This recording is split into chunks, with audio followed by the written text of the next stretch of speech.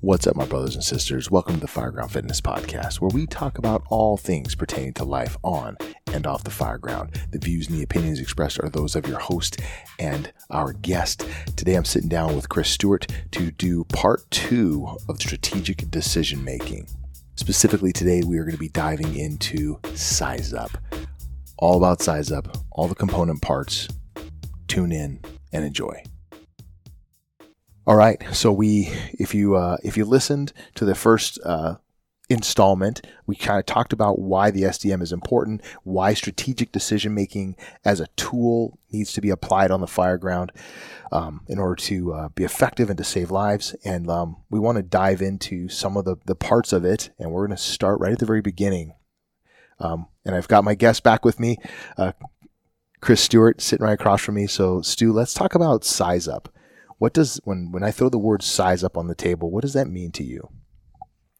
Well, so I'm a definition kind of guy, and I get frustrated not knowing and understanding definitions, or firefighters or students or whatever, are confused about definitions or what something really means. So size up is about measuring the problem, or measuring or assessing what is happening in front of us, right? So size up is truly about that assessment of an incident in order for us to apply the most important action, or the most critical action that's centered around our tactical objectives. So size up is a measurement of the problem in a rough sense. So it's our ability to assess the issues present, because in any problem-solving matrix or mechanism, if you do not understand the problem, there's a good chance you are going to suck in the solutions to the problem, right? So this is really, really important, and it's actually very easy, it's actually very simple. But simple doesn't always mean easy, right? And so there's a lot that goes into this. And in my experience, one of the more enlightening issues I've come across is when in teaching a tactics and strategy class, there'd be 100 students over a couple nights, and you would ask the question pretty early on in class is, okay, what is size up? And we'd get a bunch of different answers, and mostly close. And then we'd decide on, no, this is exactly what the answer. By the way, this is what it says on the internets. You pull out the as Krushak will say, the Funk and Wagnall dictionary and look up these. So we come to this definition that we agree upon as what size up is within the context of what we're doing. And then the second part of that is, okay, how do you do it? Does everybody here know how to do size up? And there's every single head is, yeah. Okay, explain it to me. And when they explain it, you get almost 100 different answers, right? As to where they start, what's important to them, what the process is.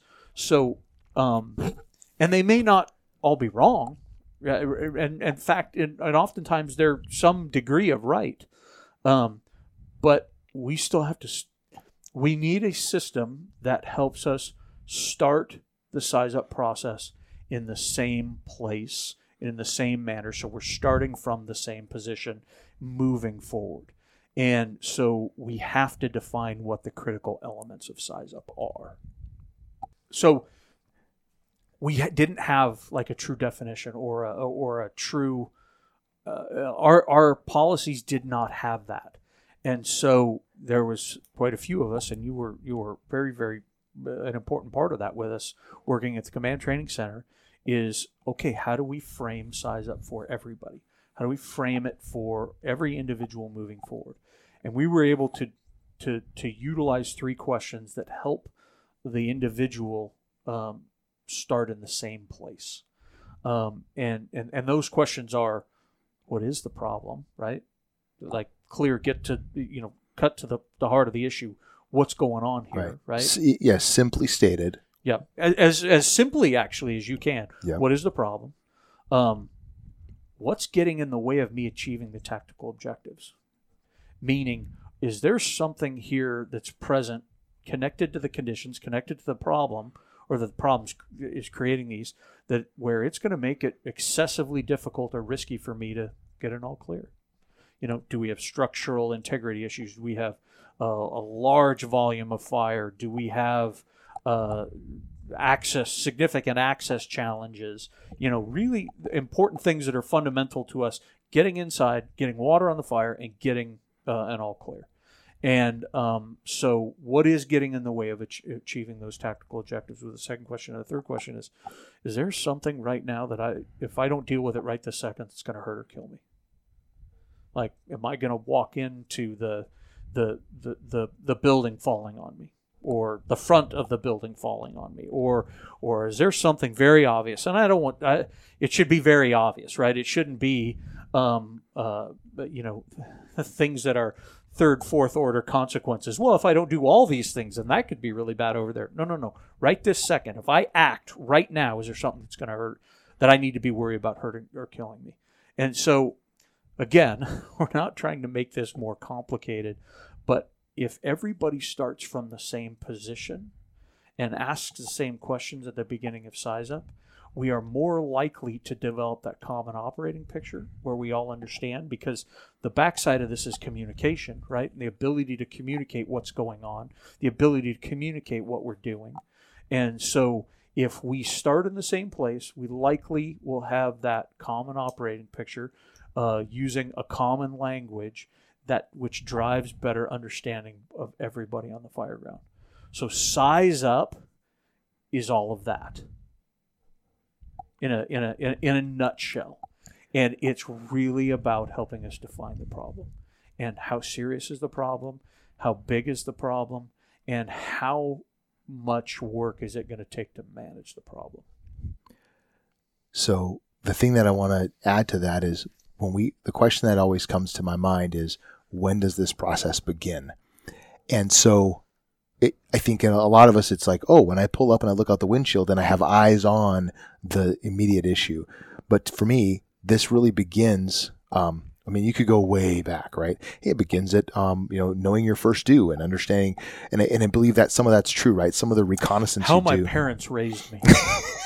Let's go back then. Right. So when you talk about, like, you're in your first due, you're recognizing some of the hazards that are existing, that are latent, sitting out in your first due, right? So that when an address drops and the tones come in and you're like, I know that place, right? You've begun to size up that structure and some of the access issues you might face, et cetera, right? Your awareness is high level. And then it's, I'm listening to the dispatch, right? What information am I gathering from what's being reported? And then once you pull onto the apron, right? Is there a header on the skyline? What does that tell you about what's taking place? And, does it match the initial dispatch? And then you're listening to radio traffic and orienting yourself to who's going to be responding in and what orders, et cetera. And are you hearing, if you're coming in second, third, are the first due trucks, what information are they sharing in their initial reports when they get on scene? All of that information is feeding your ability to make decisions when you pull up, and now you look out the windshield and you're trying to match. Does that match? Is what I'm seeing on the fire ground match all the information I've gathered thus far as I'm on my way in? So I think we have to consider that our Size Up is not an isolated event one time. Right? It's a constant gathering process as you're working your way toward an incident. And if you're sitting in the back, I would submit to you that you need to be thinking about where you're headed and what you're getting yourself into, right? Start sizing it up, thinking about hose line deployment. What line am I going to pull based on the size of the event that we're heading into? That is part of the decision-making process. You need to start working through those variables en route to the event, right? From the minute the tones are dropping. Going back to the question of when does Size Up begin? Size Up begins as soon as you're notified of the incident. So you're dispatched, right? And there's actually a pretty quick process here. Is, like you said, if I've done my work or I've had time to do my pre-work, to my first due and all this, do I know this address or don't I? If I do, I follow this course of, I have some preconceived notion and ideas about what I could experience there, and it's going to help me make decisions. And then if I don't know anything about the address, then I need to take things at face more of a face value and use them and pay attention more closely for clues so that I can make a proper decisions when I arrive, when I actually can see what's going on there. So that when does it start?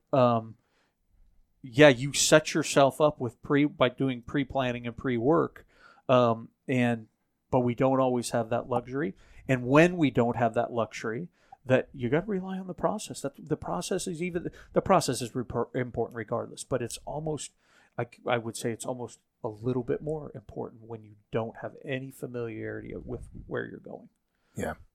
Hey, that's a really important point, right? Wouldn't it be wonderful if you've worked every first due, you've seen every structure, you know every risk. Like, that's just not a realistic thing. Of course, I throw that out there as a would be nice, right? Sure. But you get roved in, you're working overtime, you head into or you get presented with a scenario you just didn't expect, right? And you haven't gamed this one yet, right?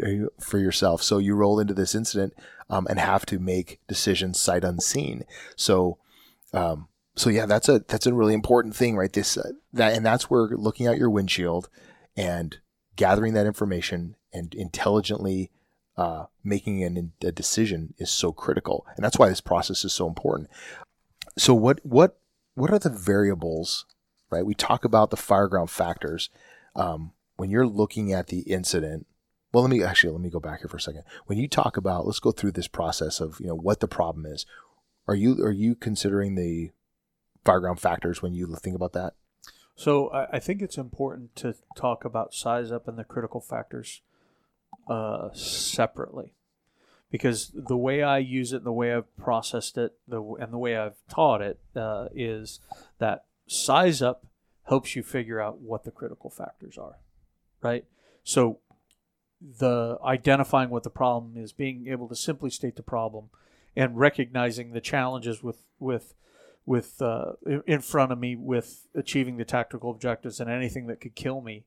When I've got a decent picture of that, it's going to allow me to figure out what is actually critical, what the critical factors are about this incident right here in front of me. So size up is the measurement process. The critical factors are a way of simplifying what's actually going on here and simplifying what elements are critical, they're not all critical every incident, right?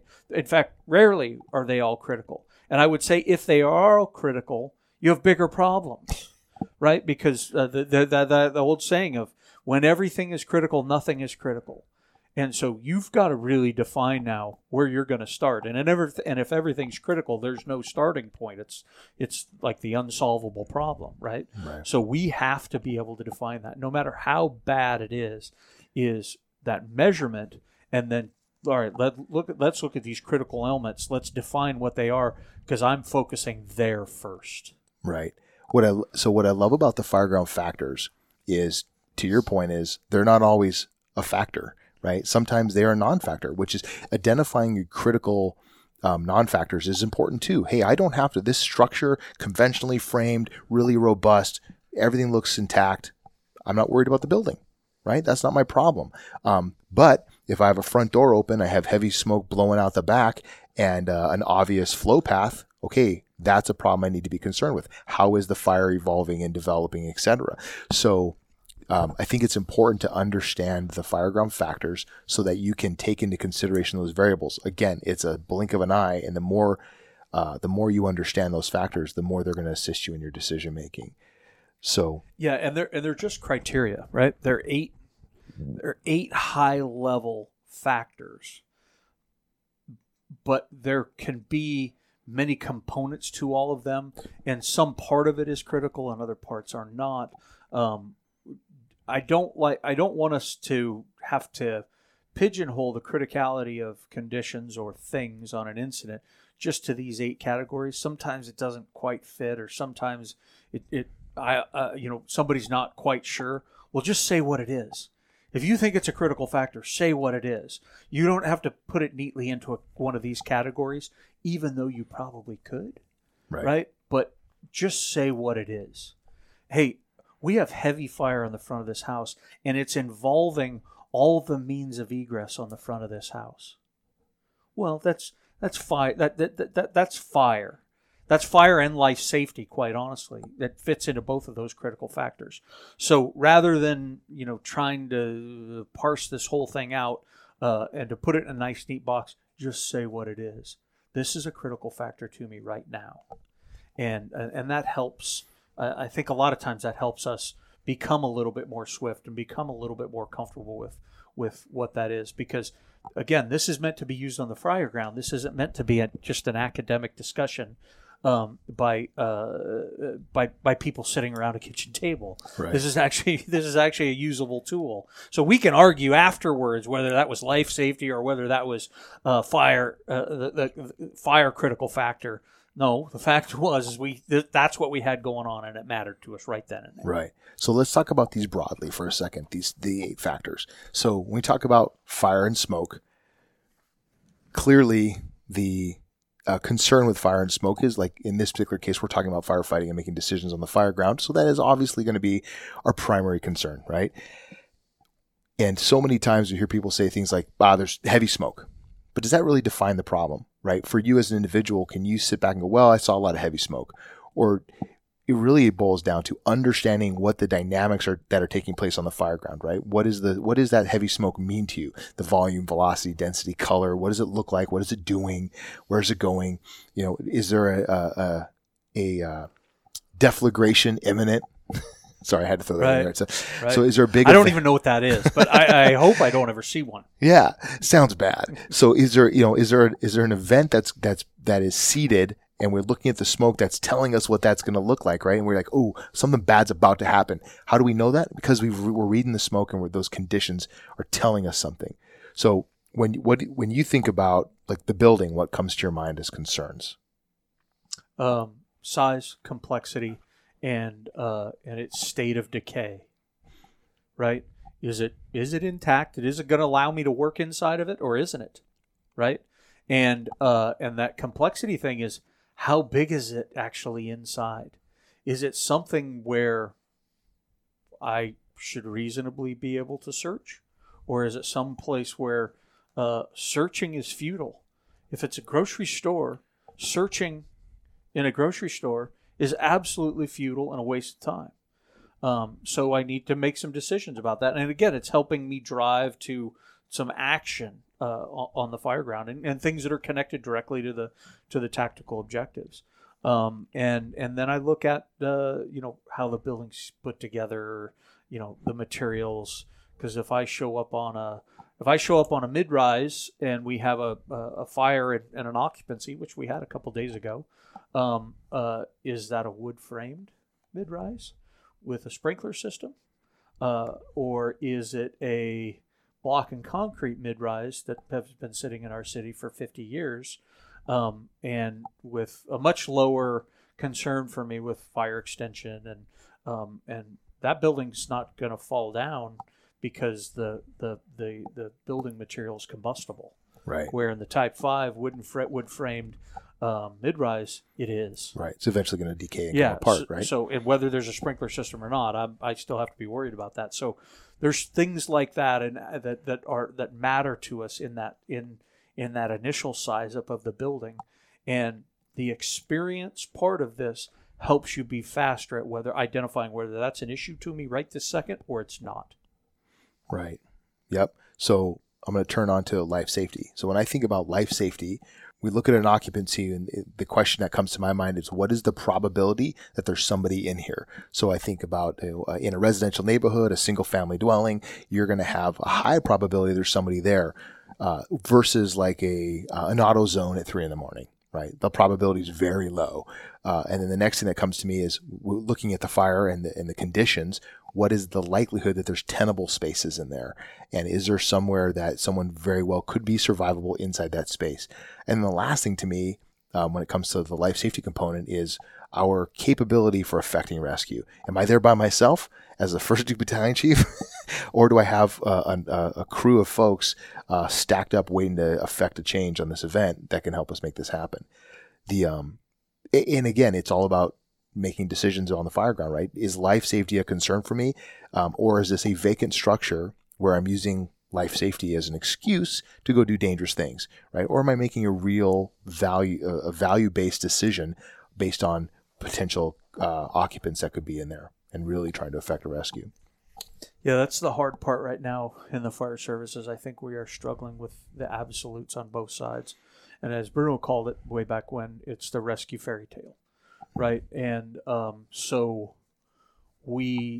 there are, to paint the polar ends of this problem is, on one side we have people saying, well, you can never discount that somebody's not in there.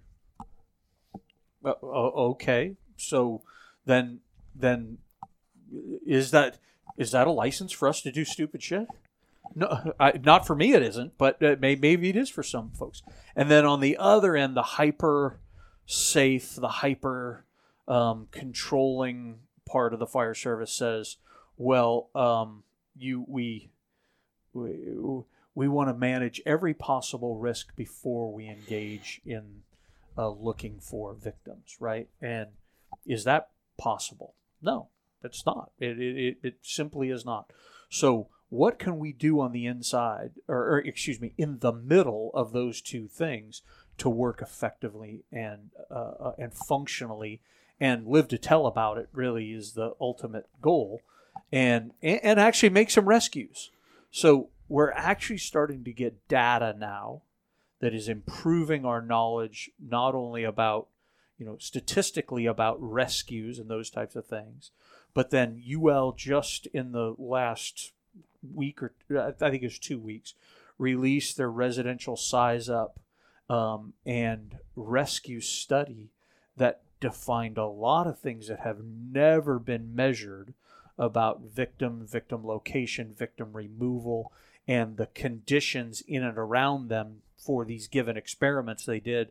And then they did a ton of work on this time to task, where all of the technical panel members went back to their fire departments with a series of tasks, and they measured this kind of the average or mean of how long it takes them to remove a victim from a bedroom to the exterior. Or, and I'm oversimplifying this, but it was a ton of broken down pieces like that help them apply them now to these experiments and say, okay, based on these conditions and based how long it took, we can assume this is what the victim, or we can or hypothesize what the victim actually experienced. And based on that, what is the best thing for a victim?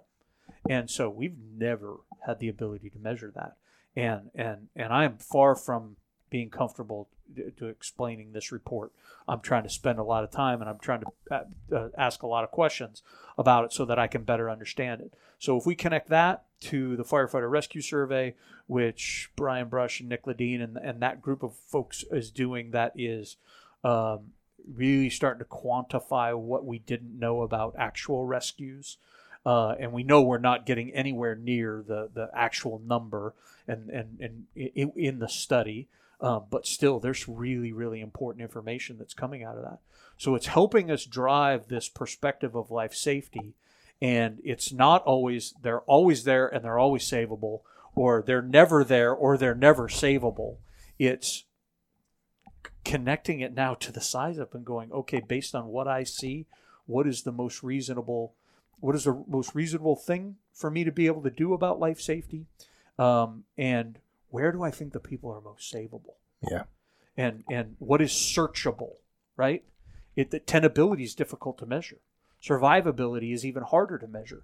Where do I believe they are most savable? And that has a lot to do with my ability and my action. That last question in that series of questions you went through. So it's really interesting and unique when we talk about this, because the question comes up is, the people will say, well, you can't have a life safety problem in a commercial building. Oh, really? There've never been people trapped in a commercial fire? No, that's not true. But your ability to measure where they are and your ability to do something about that is the critical part. Right. And there is a time you can, and there's a time you can't. The best example we had of that here in the city of Phoenix was Safeway. The fire at Safeway at 35th Avenue and Northern, right? They had a real fire that ultimately ended up burning that grocery store to the ground. where we made, I will call them rescues in the beginning of that, not in a search and rescue smoky environment, pull them out kind of way, but they have a fire in the back, a gas-fed fire in the back, and they're trying to get the occupants and the workers out. And by the way, they're providing resistance. They're like, yeah, no, we can't leave. Things are fine. Or, no, you better go now. And they literally got those folks out with fire rolling over their head in the last few seconds to make that difference. So it's not a simple. They're always there, and I'm going to crawl around until either I die or I can't. We don't find them. That's not reasonable. And then the fact that I have to make it so safe that I can't ever search until it's incredibly safe. It just doesn't work. Right. I love that example about the Safeway. The thing that I always assumed, because I hadn't had that experience yet, my assumption was if a firefighter goes in and says, hey guys, the building's on fire, I need you to evacuate, they will just do it. But the reality, think about this, you got a 16-year-old kid working a cash register. He's been told that the float in that cash register is his responsibility. That's a tremendous amount of pressure on that kid. I'm not leaving this couple $100, but I'm not responsible for that. My manager said to not leave my post because I can't leave this unsecured. And Mrs. Smith's in line going, hey, I'm not leaving without my yogurt and my cereal and whatever it is that she needs in her life. Right. Yeah, exactly. So the factors that apply on people that put pressure on them is quite remarkable and hilarious, frankly. The store manager was on the phone, and he's and the company officer of Engine 930 saying, dude, you got to get out now. Come with me. And he's giving him the hand like, hold on, I'm on the phone. Right. You're like, well, you've made your choice. I'm about to kidnap you. is what really what it came down to. Right. So we have to be. The reason this is so important is when we start sizing up the factors. Right. When we start sizing up the life safety component. Human beings do weird things, and we have to take that into consideration. Right. So we can only control so many factors here, and we have to look at what we can do to change the conditions to effect rescue. And sometimes that's an action of opportunity because we stumble across somebody and we get them out, or it's we remove the fire from the victim, or we are going in and getting the victim and getting them away from the fire, right? And we've seen examples of each one of those things. But the crux of that is making a good assessment of what is taking place on the fire ground and not making a blanket statement that, well, there could be somebody in there, so I'm going in. That's not smart firefighting. And I think at the end of the day, the pivotal pieces here, you have to make well-considered, smart decisions. Not just running in there full of spit and vinegar and emotion, right? This is driven by an intellect, smart, aggressive firefighting, not just aggressive with no brains behind it. Well, so there's two things that I have had some realization with recently about rescue and those types of things. So the first one is what is survivable and what we may have thought was survivable or was not survivable previously, and then we find out victims are coming out of places like that with those conditions and they're surviving. And then on the other side is we're seeing conditions that that don't appear very severe to us and people not surviving. So it gives us this juxtaposition as like, God dang, man, can we actually even really tell? There's a fantastic video out of Florida. I got this from Keith Stakes because he uses it in a presentation from UL, and of PD and fire guys at a house fire actually rescuing a woman who was yelling at them, and right previous to them making their way through the window into the bedroom to get her out, there's fire rolling over the top. There's fire rolling across the top of the ceiling of the bedroom, and it rolls out the window as they're taking the boards off the window. And they actually have to knock it down, go in the room, orient themselves, grab her, and get her out. And she survives. So I think in the UL terms, we would say that was the victim was in an environment that was intimate with fire, right? And she lives. And we've seen the exact opposite where people are way less serious conditions and they're not living. So that causes confusion with us, and we need to work through that. And then the other part of it is when Frank Lieb, who is the acting training chief for the FDNY, was here, and he was going to talk fire behavior with us, but he had just been the IC of that high-rise fire in the Bronx back in January, where I want to say 19 people died. They transported 60 people. It was a serious high-rise fire, and the fire was in one unit. And but as soon as even the first companies were arriving, the fire's on the second and third floor. It was a third floor apartment, but it was a 2-story unit, and that unit was the third floor, and then it was stairs down to the second floor. And there was no real access from the second floor. You came into the third floor, and then you got to go downstairs in the unit to get to where the fire was. So it's producing a ton of smoke. The door to the apartment are open into the hallway, and it's transmitting smoke throughout the building. So as soon as they show up, they are getting reports. Their dispatch center is going, okay, we've got people calling on the 10th that are trapped by smoke, people on the 15th that are trapped by smoke, and all over the building. And to the point where they're starting to think, man, we have multiple fires in the building.